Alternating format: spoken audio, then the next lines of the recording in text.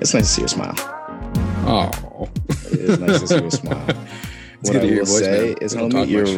you're rocking white right now, and I'm not. But I've wanted to do nothing but wear white. Like the last month, I've wanted nothing but white tees. Bro, you know how like each town has like a handful of homeless people who like stay there. Like you have some that kind of pass through and some that stay there. I Well, have no idea where this is going. I know, what a fucking ominous start. Uh, So Davis has like a handful of homeless people that are kind of like, you could say this is a poor choice of words, but residents mhm. of Davis in that regard. And so my old roommate and I made like this Mortal Kombat type like classification of these people based off of what they look like.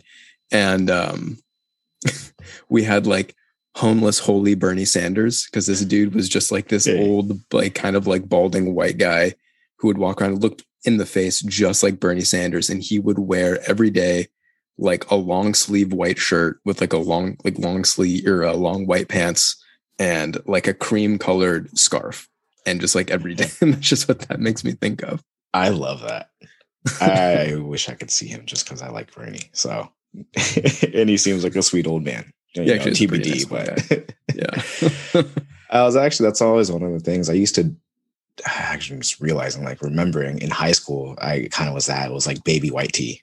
And that was like my Mhm. go-to when I wasn't like getting all Neil dressed up for The Baby Gap school. t-shirt. Yeah, it was back to the Baby Gap white tee. That was extra small. But That's my feeling that specialty. just a little loosened up now. But Yeah. feeling like I just want to be just like basics, white tee, shorts, jeans, whatever. And that's kind of just like the MO every day. Yeah, dude. I get that, man. I'm getting back into the tight clothing again. I'm just such a fucking twink. I can't do it, man. We've talked about this. I used to love all like the slim, more like form-fitting clothes, and now I just feel so restricted. But like with everything going on in my body too, I can also feel how much like a fitted shirt pulls my shoulders forward and rounds me, and I can't stand it. I get that. Yeah. Yeah. I definitely understand how clothing really does change the way we carry ourselves. Mm-hmm. Like physically, like the actual cue that you get from your clothing, but also like psychologically, like how you feel in your clothing will change the way that you carry yourself, you know? Mm-hmm. I think when I wear baggy clothes, sometimes I'll have like worse posture. Because I feel a little loose. Yeah, exactly. I'll have worse posture in the hips, but better posture in the shoulders. It's interesting. Because I'll kind of like, I'll like dip my hip to one side or the other. So I actually kind of stand in a more like feminine stance when I wear loose clothing. Huh.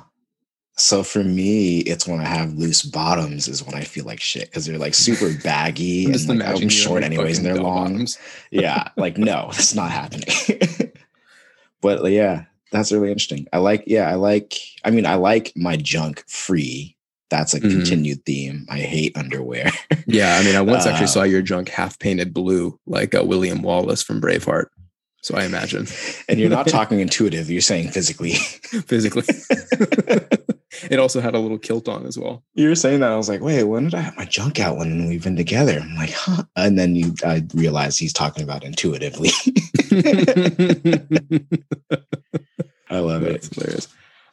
But speaking of like tight clothing and shit, you've been working at the gym now. So have you just been all fucking tight teed out in like the little tiny red polo?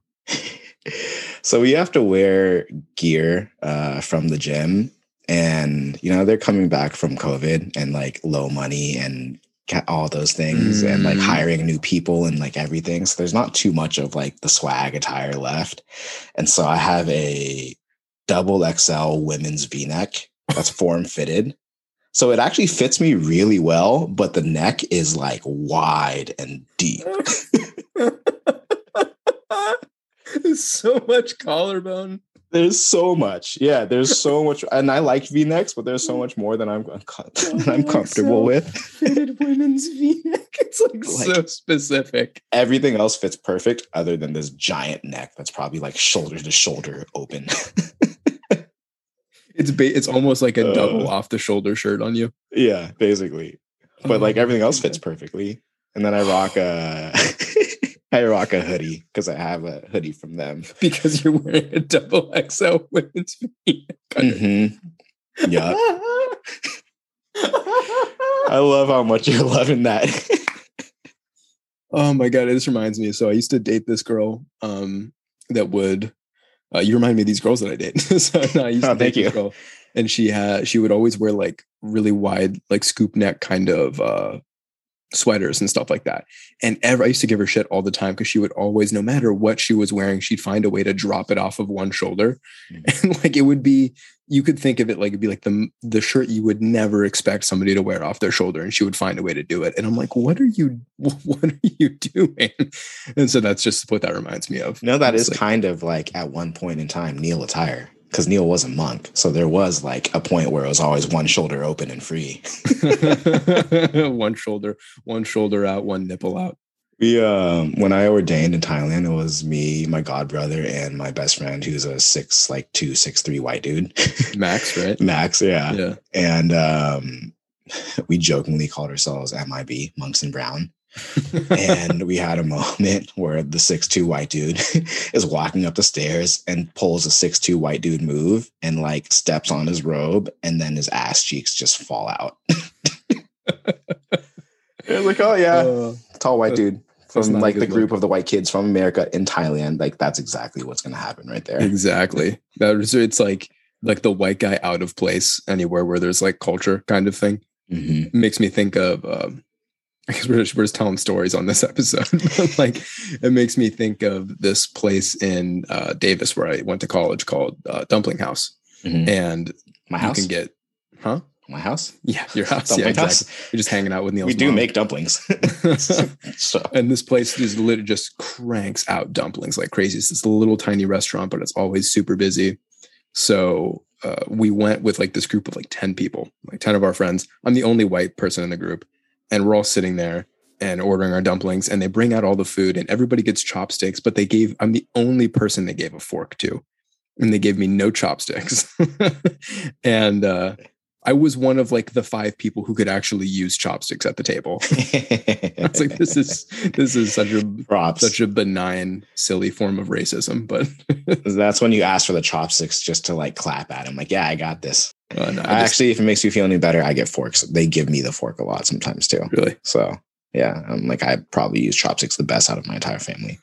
I'm like, all right. Bye. I tried to use some straws as chopsticks this weekend. I was trying to like grab a lime out of a drink. First of all, I was sitting on my friends' laps, plural, at the same time. I was out. I sent you the picture of me in this like fucking 3-way piggyback, but I was out with my friends this weekend. My buddy's got a girlfriend, and we were all like sitting in this big group for some guy's birthday. And there were so many people around the table, I was having trouble fitting my chair in. And his girlfriend was like, "Come sit on our laps." I was like, "Okay." So they sat closer to each other, and I like straddled both of their legs, and I was just like sitting on top of both of their laps. And I had this like lime in my drink, and I was drinking a whiskey sour, and I was like trying to get the lime out so that I could squeeze it into my drink. And my buddy's like, "What the fuck are you doing?" I'm like, "I'm trying to not get scurvy, motherfucker." Some reason I'm imagining you, okay, like scurvy you is a funny image, but I'm also imagining you sitting between 2 people's laps, like one cheek on one leg, one on the other. And then the space in between the legs starts spreading, and you just like fall into this little crack slowly. And then all of a sudden you're just like stuck. I'm just like a kid who's really good at martial arts, just completely full split in between 2 chairs. Like, yep, that's exactly what I was imagining. Like a kid just like stuck between 2 chairs, except ass cheeks. I mean, thighs. Except ass cheeks. Neil's got man ass on the brain. Zach stuck between ass cheeks. I got nothing on my brain today. I'm all gunked up. Zach stuck between 2 ass cheeks. I'd make a great hot dog. I'd make a very sexy hot dog. I love hot dogs. How do you like your hot dogs? This is the most we're gonna have to cut so much of this out. I don't know. What do you mean? How do I like my hot dogs? How do I dress them up? I thought you meant like medium or like well done or something. I was like, you just cook them all the way through. Or do you dress them up in like a onesie or some shorts or no? Like, yeah. How do you? Yeah, exactly. I put denim jeans on them, raw denim. It depends, man. I usually will do like raw onions and ketchup, which is like the only time I'll do raw onions. It's either I'm either in the mood for that, or I'll do just like fucking mustard. I don't like ketchup and mustard together. I think it's blasphemous, even though they're designed to be together. I take them both together plus mayo. Ooh. I am like a lover.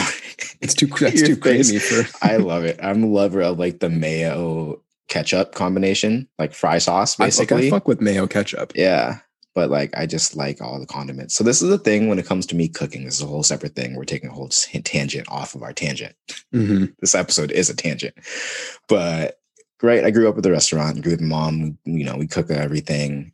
I can't fucking make things simply. I can't. And I have to put everything in and get all these different flavors and like get this giant mishmash of everything. That's just the way I like it. I cannot do simple flavors and just be like, all right, salt, lemon, garlic, like boom, delicious, simple. It's just everything bundled all together. So, yeah, you know, it always makes me laugh when people are like, yeah, I'm going to make this and I'm just going to put a little bit of salt and pepper on it. It's going to be so good. And I'm like, am I supposed to be impressed by the fact that you put salt and pepper on something? Yes. You know, I'm more of like a smorgasbord type person like you, which makes me wonder, how do you eat your desserts then? Like, what kinds of desserts do you like?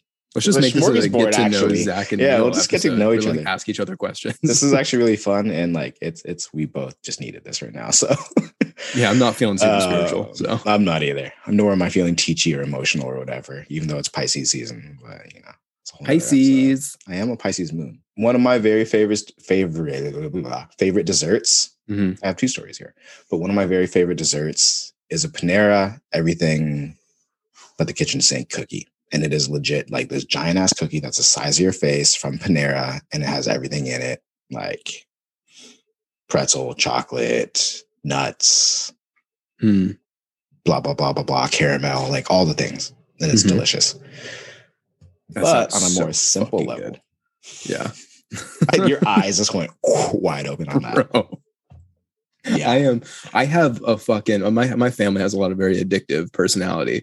I have a demon that lives inside of me of addiction. It is just like, give it to me. And I've just found a way to like turn my addictive behaviors into like, you know, productive things. But dude, I swear to God, in another life, I would be like a 300-pound, like HbA1c 20%, like highly diabetic, but also somehow on crack type of like person.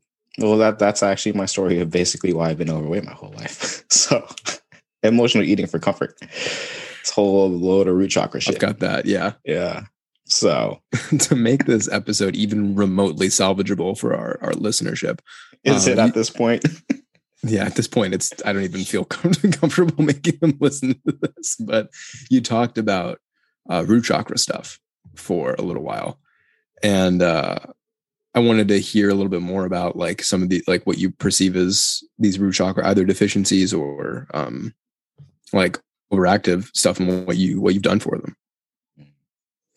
Yeah. So this is crazy when I've like, as these last few years have unfolded, I always like, and you know, this is my energy. I always thought of myself as very grounded, right? A very earthy person. So I never would have figured I had root chakra issues, but root chakra was like basically one of my biggest blocks. And, you know, back in the woke wasted times when I started to unravel this, it was like a lot of stuff tied into birth trauma and separation, and like being an incubator. So there was a lot of stuff around that I carry around self-worth, but it stems from just like a lack of basically care when I need it. Lack of nurturance, a lack of support when I need it. And where is that right now? What have I done for it? It's come in so many different ways, man. I'll say like the most important things I've ever done for it have been, they were actually just guided through the records. It was birth trauma work. And it came through when you and I first started doing our flame energy work. And it like took me back into these experiences. Like I remember I was sitting in a bathtub and I was like, I just was about to say, I remember this, but then I was like, you've been in a bathtub so many times. So many maybe times. I don't. Our very first episode was in the bathtub. Yeah, I remember just being like, man, like I need to go take a bath. Oh, I'm in the bath. I need to open the records. I opened the records. And then like all of a sudden a bunch of energy came through and I could feel it through my body, and it started to go into my gut, and it started to go into like I just couldn't open my eyes. And so it brought me like back. And I saw these different moments of myself. So I just saw myself like in the womb. And then like the craziest part of it was I started to, I was pulled into some birth trauma moments, and I started to feel something around my throat. And it was, I saw the umbilical cord wrapped around my throat. I never knew this happened. Mm-hmm. And I had to like physically and energetically unwind it in that moment. And I asked my mom the next day, and she's like, yeah, you were like upside down in the womb and the cord was wrapped around your neck. It was a big issue. They had to really like, they took a lot of time to get that addressed. Were you a C-section? No, I was not, but I was early. I was 2 months preemie. I was 3 pounds. Wow. So, okay. Yeah, they had to like physically like maneuver me around and flip me around. I was going to say, because if they didn't deliver you, because they would never deliver you feet first. Like they would either rotate you or pull you out. Yeah. Depending on when your mom rotated me. But it was like also just shortly before that, because I was a mess of a birth too. Mm-hmm. So it was a whole lot of stuff. But basically, long story short, one of the things that I always remember is, and I think I've told you this before too, the doctor telling my dad's like, you got to choose one. It's going to be your kid or your wife. Like one of them is not going to make it. And your dad was like, no, like any dad is going to be like, no, fuck off. Both. No. Yeah. Both. Yeah. So there's a lot there, right? Like bathtub, it's warm, it's wet, right? It's kind of like being in the amniotic fluid. Holy it's like literally like being in the womb, I never thought of that. Yeah. So it somatically puts you in an experience where you could be like that. And then I'm thinking like when you're talking about severing the cord energetically, having that wrapped around your neck, like the things that come to mind are like attachment to family and suffocating, right? So the idea that like one could be attached to almost like codependently to their parents. Not that I think that you are, but like you could have like certain attachments to your parents, and yet that relationship makes you feel suffocated. Right. Oh yeah. That's my soul like path in this life. It's like my South Node, right? The things I'm breaking free from are comfort and family. Mine's actually similar to that. Yeah. We have like a really similar one. And it's then moving into like my sense of freedom, my individuality, my just sense of power, me in life, me in business, all these things, and a lot of that rolls through our connection to it of like, and our discipline to our work. But to exactly what you're speaking to, it is that like there's always been a part of me that craves and needs this. And then there's another part of me that at the same time is like, I don't need a single part of this. I'm good. And that's always been a dance and a fight through my entire life of like really honoring family, right? And then Asian cultural values, like that's a big, big piece. And my need and my desire for like motherly attention, and then my own personal will and freedom is like, I'm good. Like, I don't need any of it. I don't want your help. I don't want your stuff. And if you're willing to get into it,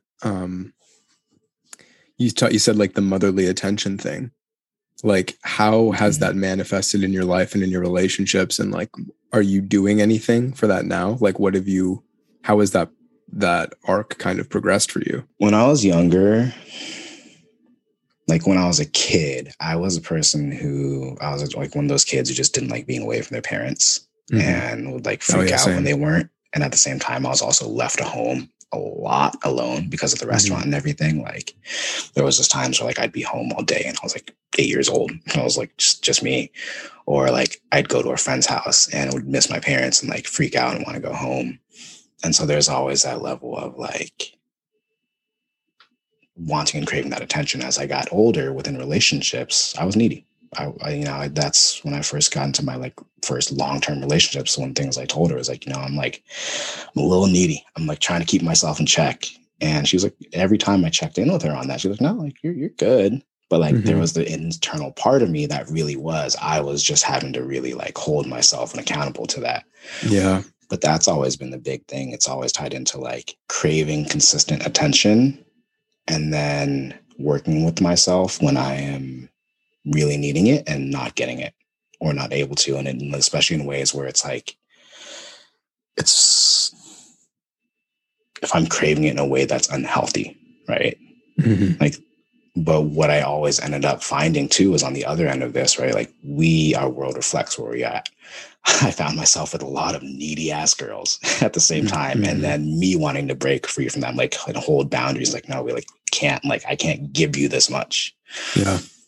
And an interesting thing too, I always find myself around or with girls with eating disorders or who are in recovery in it. And that's always what's happened through my life. Like girls I've been attracted to have always had some form of like ED issue in the past. Interesting. Yeah. Wow. There's so much. Oh my God, there's so much there. What I will say is with like regards to like the attracting women with like the confidence issues thing, my buddy and I were talking about this the other night. Like, I was basically saying to him, like I said, I was out with him and his girlfriend, and with him and all of the girls that he's dated, it hasn't been many, but like the two kind of significant relationships in his life. And then with all of my other friends, I always help them establish their relationships, be it like I'm physically introducing them together, or as soon as they kind of start to get to know each other, I make them both aware of the fact that they're attracted to each other. And then I'm kind of there as the mediator and help them like build emotional intimacy. And I always end up really deeply embedded into people's relationships to the point where I have to call this the T word now. So many of my friends and their partners like refer to us as a throuple. This has happened so many times that it's like, you know, like I'm just so emotionally, intimately involved in people's lives that kind of thing happens. And so the other night I was saying to my buddy, like, dude, I'm just like upset, you know, like it's nothing to do with him or anything like that. It's just like, I'm just upset that I've been so present in other people's relationships and yet seemingly kind of like unable to establish a healthy relationship in my life the way that I've been able to help so many other people do it for themselves. And one of the things that he had brought up to me was like, he was like, you need to start aiming for people that you feel like are out of your league because you haven't been doing that. And you've actually been dating like a lot of girls who, you know, kind of lack, not like they lack confidence so badly, but like there's, like you said, like some kind of co-resonant lack of confidence. For you, it was like the eating disorder thing, right? It's kind of what we talked about earlier in the podcast. For me, it was like I've undergone like a lot of sexual trauma in my life. So for me, it was always like sexual insecurity that my partners had. And that manifested usually in the form of like infidelity on one side or the other, right? So it's very interesting the way that these things kind of surface and manifest. It's like uncanny the way that we bring these things into our lives. Yeah, man, that's really interesting. And you sharing that made me see something too. And it's something I never really paid attention to because it wasn't important growing up. But like from high school onward, I was also like the throuple in a different way. It was like I was always husband number two. I was boyfriend number two. I was the best friend. Quote unquote nice guy. Yeah, I was a nice guy. Right. And that's the thing I've always had to break free from too, is like nice guy syndrome. But and it wasn't out of like, I want the girl or whatever, but we just developed that just intimacy being like and connection. Yeah. Just being a good, and I always ended up not supporting the relationship, but it was always ended up like supporting the girl and like her issue within it. Interesting. I had something similar, but it manifested differently. So like, I was never like, you know, quote unquote, like nice guy waiting for like the girl to kind of get out of the relationship, but I would always be, like I said, supportive of people on both sides of the coin. And I think part of this is, part of it's my karma, but like another part of it is, I think I've been a man and a woman in so many different lives that like I can see both sides very, very easily. And this is one of the things that was a big thing in my life that I had to do so much work on. But like when I was in high school, I mean, obviously I'd be good friends with all my buddies and all their girlfriends and stuff like that and supportive. And when my buddy broke up with his girlfriend, I wasn't super close with his girlfriend, but I'd, spoken to her a handful of times. I was always really nice to her, always really supportive of her. My other best friend was very close with her and was like, let's go spend some time with her. Like, let's keep her company. He kind of got all of the friends in the breakup. So like, let's go spend some time with her. I'm like, okay, sure. Whatever. And I ended up kind of having a relationship with her, like a secret relationship with her. And it ended up, obviously, like anything that is false comes to the surface eventually. Like it needs to be remade in the light. So you can't hide falsehood forever. It is, truth is the only thing that's permanent, right? Falsehood, it always has an expire date on it. Right. And it ended up being like a real kind of, it was a real thing for me and this buddy. You know, we really had to figure all that stuff out. But I've had this phenomenon in my life where people's partners become very attracted to me. And it's, I'm not like, I swear to God, like I'm not trying to make this happen. Right. Right. And that's probably why, right. I'm being like so fully myself around these people that this happens. And it's been this phenomenon. And it's actually been occurring a lot lately as well. Where I'll be talking to somebody and then I'll find out that they're married, or I'll find out that they have a boyfriend or something like that. And I'll just be like, what the fuck is going on here? So it's this weird karmic thing that I have going on, and I don't really know necessarily what to do about it. Yeah. Yeah. That's interesting. And I think that's part of it too, right? Like you don't really know what you're supposed to do with it. It's just like, it feels like it's a part of just the karmic experience. It's like one of the things that like, you know, we watch ourselves, right? And we're not going to open the doors and we're going to be very conscious of the choices we make and the actions we make, whatever. But I feel like there's certain things, lessons, things in our soul progression in each life that we're supposed to really pay a lot of attention to. And one that just kind of just like floats along with us. I feel like that's kind of like one of the ones that just like kind of not just floats along and that it stays with you, but like it doesn't take a lot of conscious intention and like crazy healing work. Sorry, go ahead, finish the question. No, I was gonna say, like, would you resonate with that, or do you feel otherwise? You know, there are parts of that I resonate with. So I think in my life, like I said, sexual trauma has been a big thing. Like I shared some stuff on one of our more recent episodes about some of the stuff that happened to me as a kid. Or maybe I didn't. Maybe I shared some of the physical stuff that I went through, but there was some sexual trauma in my childhood. And then in my, kind of immediate family, maybe secondary family, like cousins and stuff like that, and uncles and aunts, there was a lot of like sex addiction in my family. So what I was essentially taught, like, you need to be with somebody, you need to be sexually active in order to be like worth a damn in this lifetime. And in order to do that, especially as somebody who was, kind of shorter than the rest of the herd, a little bit more feminine and all these kinds of things, I had to be a performer. Yeah. You got to turn it up. Yeah. I had to turn it up. So I learned how to perform. I learned how to like have game and, or be theatrical or whatever I needed to do to create some kind of attention. So there was this theme in my life of not being comfortable being myself authentically. And I feel like this part of this theme of people's partners becoming, attracted to me, not that, anything comes of it most of the time, other than that kind of one scenario. Part of it is like the universe showing me what happens basically unequivocally when I'm being myself. Right. So part of it is just like, learn to be yourself, learn to be yourself, learn to be yourself. And I feel like a resolution to this coming, on the one hand, because I'm finally recognizing and implementing that lesson that I think that's been around for well over a decade.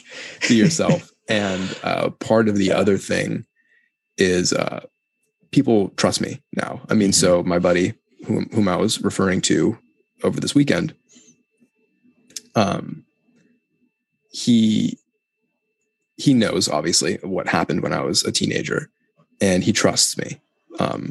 His girlfriend is definitely very like open with like sexuality and making jokes and all that kind of stuff. And I know that he's a little bit more prudent and reserved with that kind of stuff. So we had a conversation at the end of the weekend, like, did anything make you uncomfortable or did anything upset you?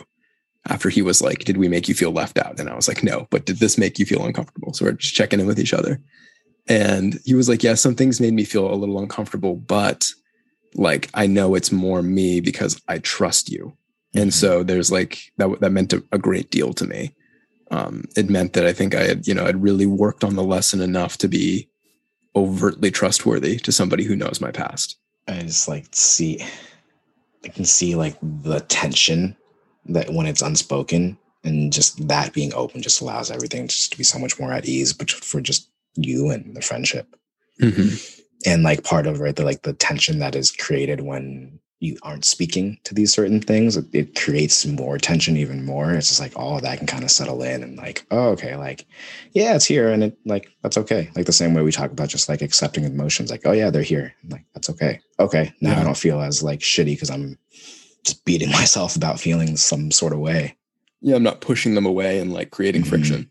There's this is not a new concept by any means. Like I'm not going to take any type of credit in this, but what I will say is that what I've been, I think, starting to realize outside of an intellectual domain and actually practicing is like leaning into vulnerability. Because there's an art to vulnerability. It's not just like openly sharing everything that comes to mind, right? It's not just like spewing your shit onto the table for attention.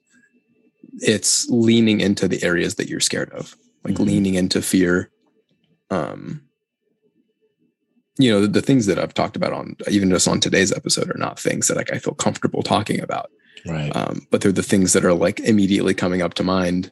And that like I'm getting kind of stonewalled into those areas. And it's like, well, the only way out is through it.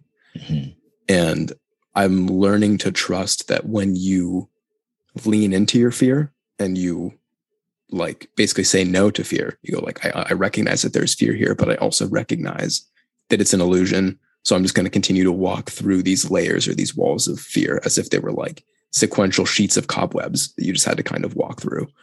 It's sticky, but on the other side of it, you kind of get out of the cavern. And leaning into fear, leaning into this vulnerability, I think actually creates a life of like significant meaning, and it creates some of like the best outcomes that you could actually imagine. And I'm just trying to learn how to trust that right now. I think that's the unfortunate thing is like there's no way to learn to trust it other than to do it and experience it and to receive like the good effects and impact that creates as you do it. Yeah. Word. We both at the same time. Yeah. I'm interested for yours though, the craving for maternal attention. Is it something that you feel like can come from your own feminine? Oh yeah, that was definitely a big piece of it. I'm glad you said that because that was something I was, as much as I've grown up and just been a naturally feminine person, I was also greatly disconnected to at the same time. What I'll say is more so it's feeding that piece of me has been more so achieved through opening into my creativity, opening into things that are just more flowy in nature and not coming back into my body, but really deepening my connection to my body and going into things like movement, sensuality.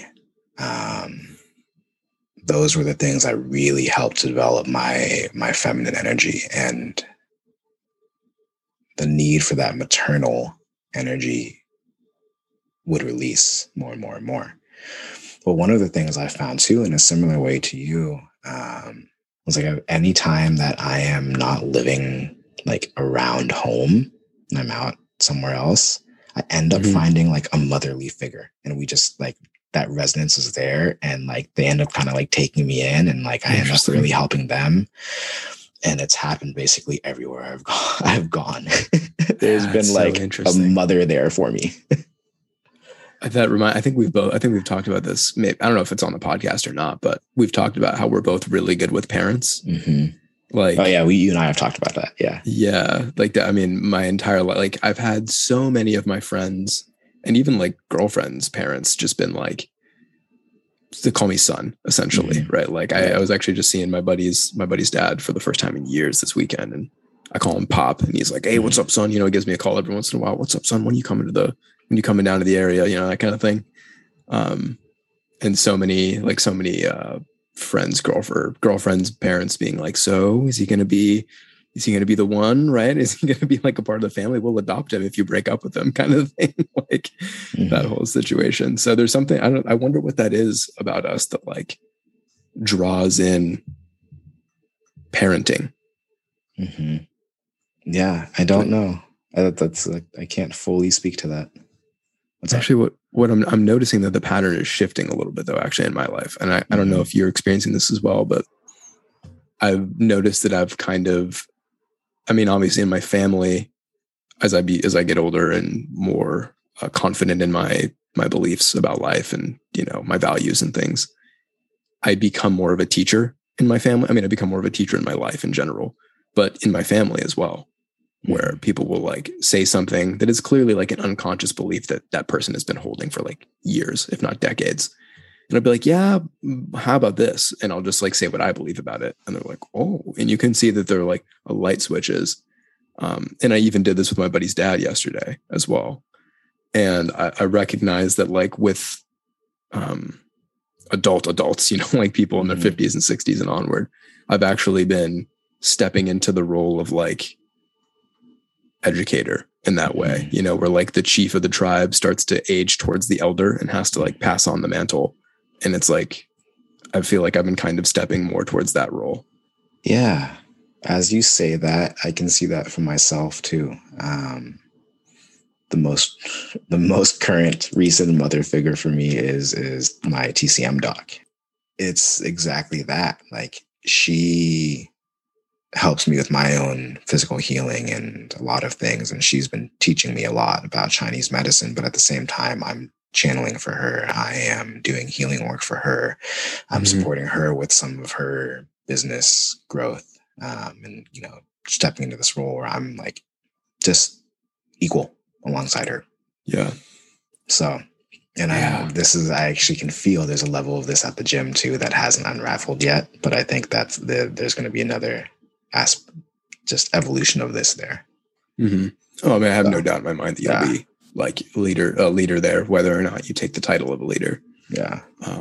There's something interesting about this kind of story arc of growing out of kind of the, I call it like the prodigal son archetype, like or prodigal daughter, right? It doesn't, or whatever, you know, prodigal person, put it that way.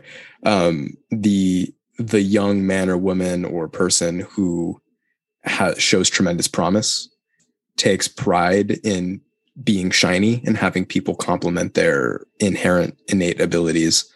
And I think that attracts to it almost like a fatherly or uncle type or maternal mentorship into one's life.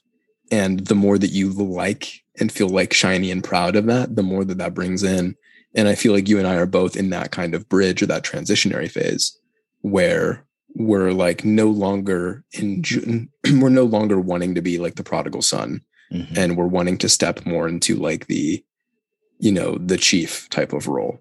And that takes a transitionary phase where there is some experience that matures the innate gifts of the prodigal son into perhaps this will end up being the chief of the tribe, right? It makes me think of Wakanda. What's Wakanda Forever?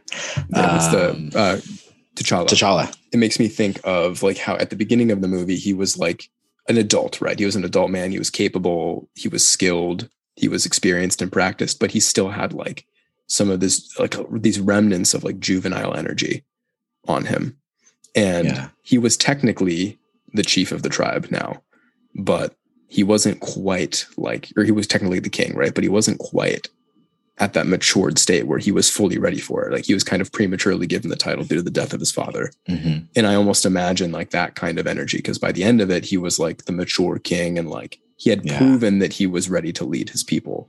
And that only comes up through stepping through the fire yourself. Right. There's only so much preparation and like having this capacity within you, like that only gets you so far. And until it's time for, like, if you think about, I mean, shit, like one of the big things we see for men at this point is rituals of maturation, like rituals of becoming a man. That's part of what all this men's work is now. Yes. And that's stepping up. Yeah.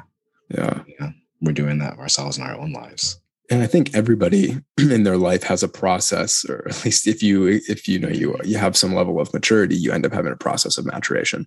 That was kind of a roundabout, kind of maybe a redundant statement, but like what I'm saying is like there are some people who just never mature in their lives; they refuse to do it. But for most people, you know, there's a process of maturation. Even though you're like wearing the body of an adult person, you don't feel like an adult until you undergo some kind of inner process of alchemization or maturation.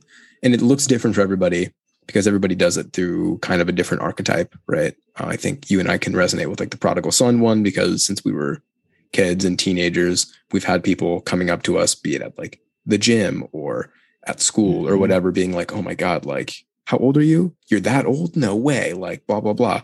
Yep. And being like impressed by your skill set or something like that. And now it's kind of now the person who expects the most from you is you. Mm-hmm. Yeah, I'm just thinking of like, it's the phrase coming up is rite of passage, right? There's some sort of emotional inner rite of passage that we all go through to get there.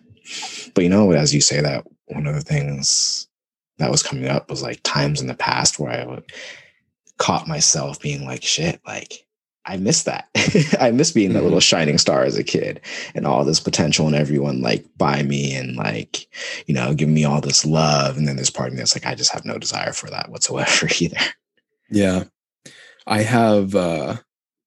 actually have almost no desire at this point to be noticed for those types of things other than by the people whom I help.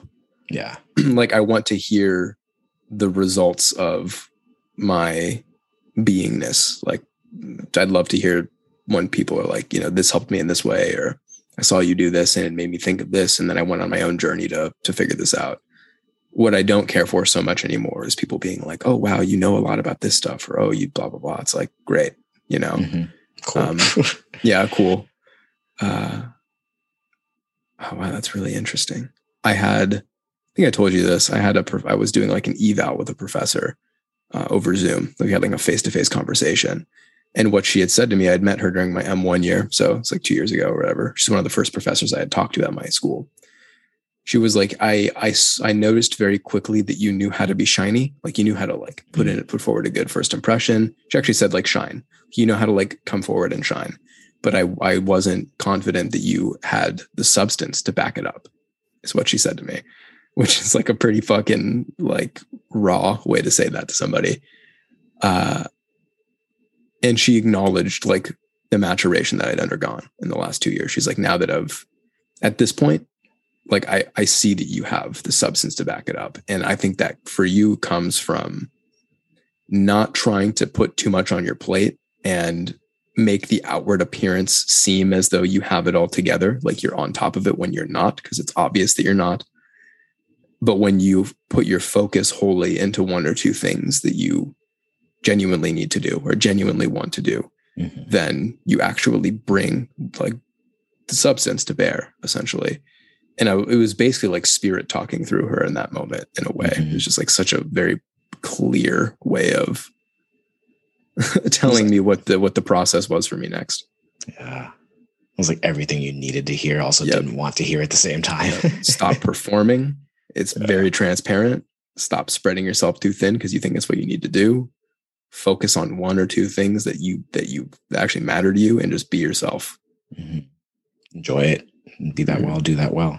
This is a quote from my college frat president. But he always said, like, be you and be that well. And that's always been one of my very favorite quotes. Be you and be that well. That's a fucking insightful quote from a college age dude. Yeah. Well, he was also the similar version of what you and I are. He was the prodigal son and is a doctor at this point now too, or he's a PT or something. But he was that guy too.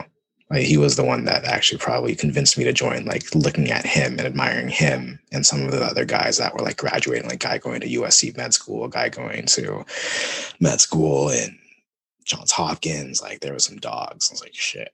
I love that. I'm so fascinated by leadership. Like that is because that's true leadership, right? Yeah.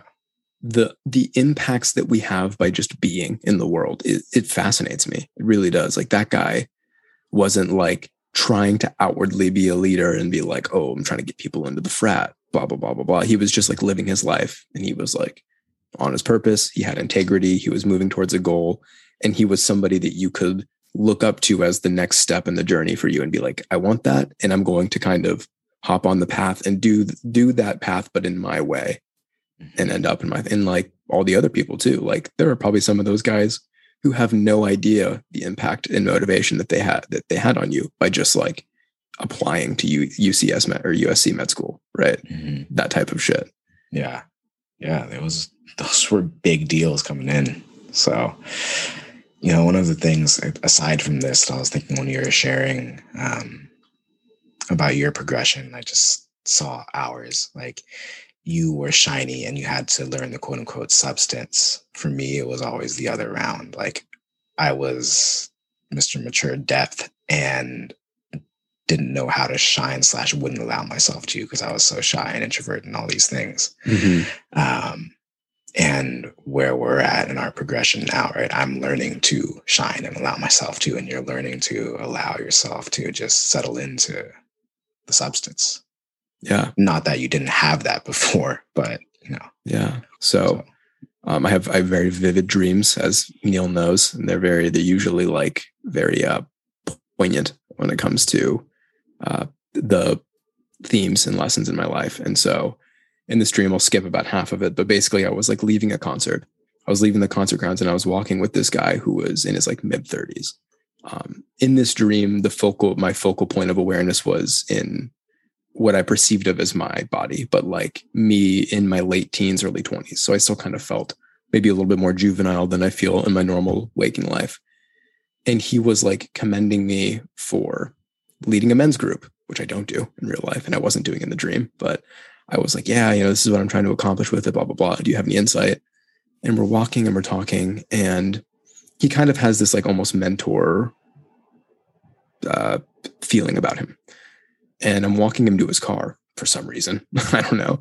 And we get to his car. He drives this like Jeep Grand Cherokee, this like old Jeep Grand Cherokee. And up against the back of the car, leaning up against the back of the Jeep is this woman who I've never seen in my real life, but I recognize intuitively in the dream as a former partner of mine. And she is strung out on drugs. Like she's probably on heroin or something like that. And she recognizes both of us. And it becomes intuitively aware to me in the dream that we both have dated her at some point in our lives and that she was very significant to both of us. And so kind of taking that, like the texture is this person was very significant to both of us. She was the one that got away in a sense, even though she was bad for us. Like she was not good for us emotionally. She was not good for us in a relationship. But there's still like that almost addictive feeling towards her. And from this point forward in the dream, you start to see the way that I react to these themes and the way that he reacts to these themes. So she's looking at both of us kind of like dreamily because she's on like heroin or something. She leans up against the back of the car and kind of slides down the back of the car to the ground because she just can barely keep herself up at this point. And I start to feel like a sense of judgment and kind of repulsion. Like I still wanted her validation so badly, but at the same time, I was so embarrassed and judgmental. Whereas he kind of like sighs, kind of like in compassion almost of like, I have to take care of you now, but like, it wasn't a burden. So he opens the back of the Jeep and he like, folds the seats down and lays her down and he finds a blanket in the back of his car and with like practiced hands, as if he'd done it 100 times, tucks her in. And he lays down in the back next to her. And I get into the front seat and I lean the front seat back so that I'm kind of in a sleeping position as well. So we're all kind of falling asleep. And they're laying, kind of up near the front seat so that my head is pretty close to them. And she's, kind of half awake, but she's stroking his hair. He's like, kind of leaning next to her and he's like looking down at her face and she's like stroking his hair down past his ears. And she's really fucked up, but she's saying these very lucid things and these very like knowing things about him, like whatever his name was, like Danny or something, like, oh, Danny, like you've always been such a sweet man and such a kind heart. I'm so sorry that I hurt you. Like, don't hide your heart because of what I did. Right. Like people deserve to see it. Like those types of very insightful things. And has said almost nothing for most of this dream. But every action that he takes, including his presence, is speaking so loudly. And she is paying full attention to him and paying no attention to me. And I'm not necessarily jealous at this point, but I'm definitely like wanting and craving her attention. And I'm sitting back there, and what I feel intuitively kind of vibrating off of my being is this craving for attention and this craving for validation, even though I'm not doing anything about it. Whereas from him, I feel this self-assuredness. He's looking at her and he still grieves what he lost, but he's come to peace with it. And he knows his boundaries and he knows what he needs to do. And there's something so attractive about it. Not just like sexually or romantically, like he was just a magnet. And from me was like a sense of uncertainty and like a wavering and kind of a shifting. And I don't know, like that was pretty much the whole part of the dream, but it was just like what I noticed was that I understood as soon as I woke up that he was a representation of who I am now becoming in my life. Mm-hmm. And the younger version of me in this dream was who I am coming from. And like, he kind of represents my North Node, like all of like these Sagittarius type of energies, like silence and stillness and truth and intuition and all these different things. And what was represented in the past was this outward, trying to be like outwardly expressive to get things to come in versus having the inner world fully rounded out, which draws in an external world that matches it. I love that. Yeah. Thank you for sharing it on me. I was feeling the same thing too. I was like, oh yeah, I feel like the stream is just like you and you. Like you're seeing yourself and then like the matured version of yourself. Yeah, that's cool.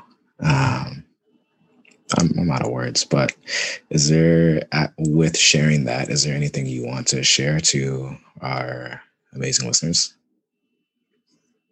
It's safer to be yourself than you think it is. But it takes courage. You don't have to look confident to be confident. You don't even have to feel, and you don't have to feel confident to look confident. Because you're not going to feel confident until you do it. Courage is more important than confidence. And courage begets confidence. The more times that you see a fear arise in your life and you step up to the plate and you, even if you quote unquote fail in the outcome that you're trying to get, the act of making an attempt in the face of fear builds so much self-efficacy and so much confidence that the life that you would have if you, every time you saw a fear arise, that was not like, there's a fucking lion, let me see if I can open its mouth and put my head in the mouth and then take a picture. Like we're talking about prudence here. Have prudence and have discernment. But if it's a small thing, asking for the raise or the promotion, negotiating on the price of the house, asking that attractive person on a date, whatever it might be. If you spent a year where you just you stepped up to the plate every time you felt scared, the life that you would have in 1 year would be a night and day difference from where you're at in your life right now.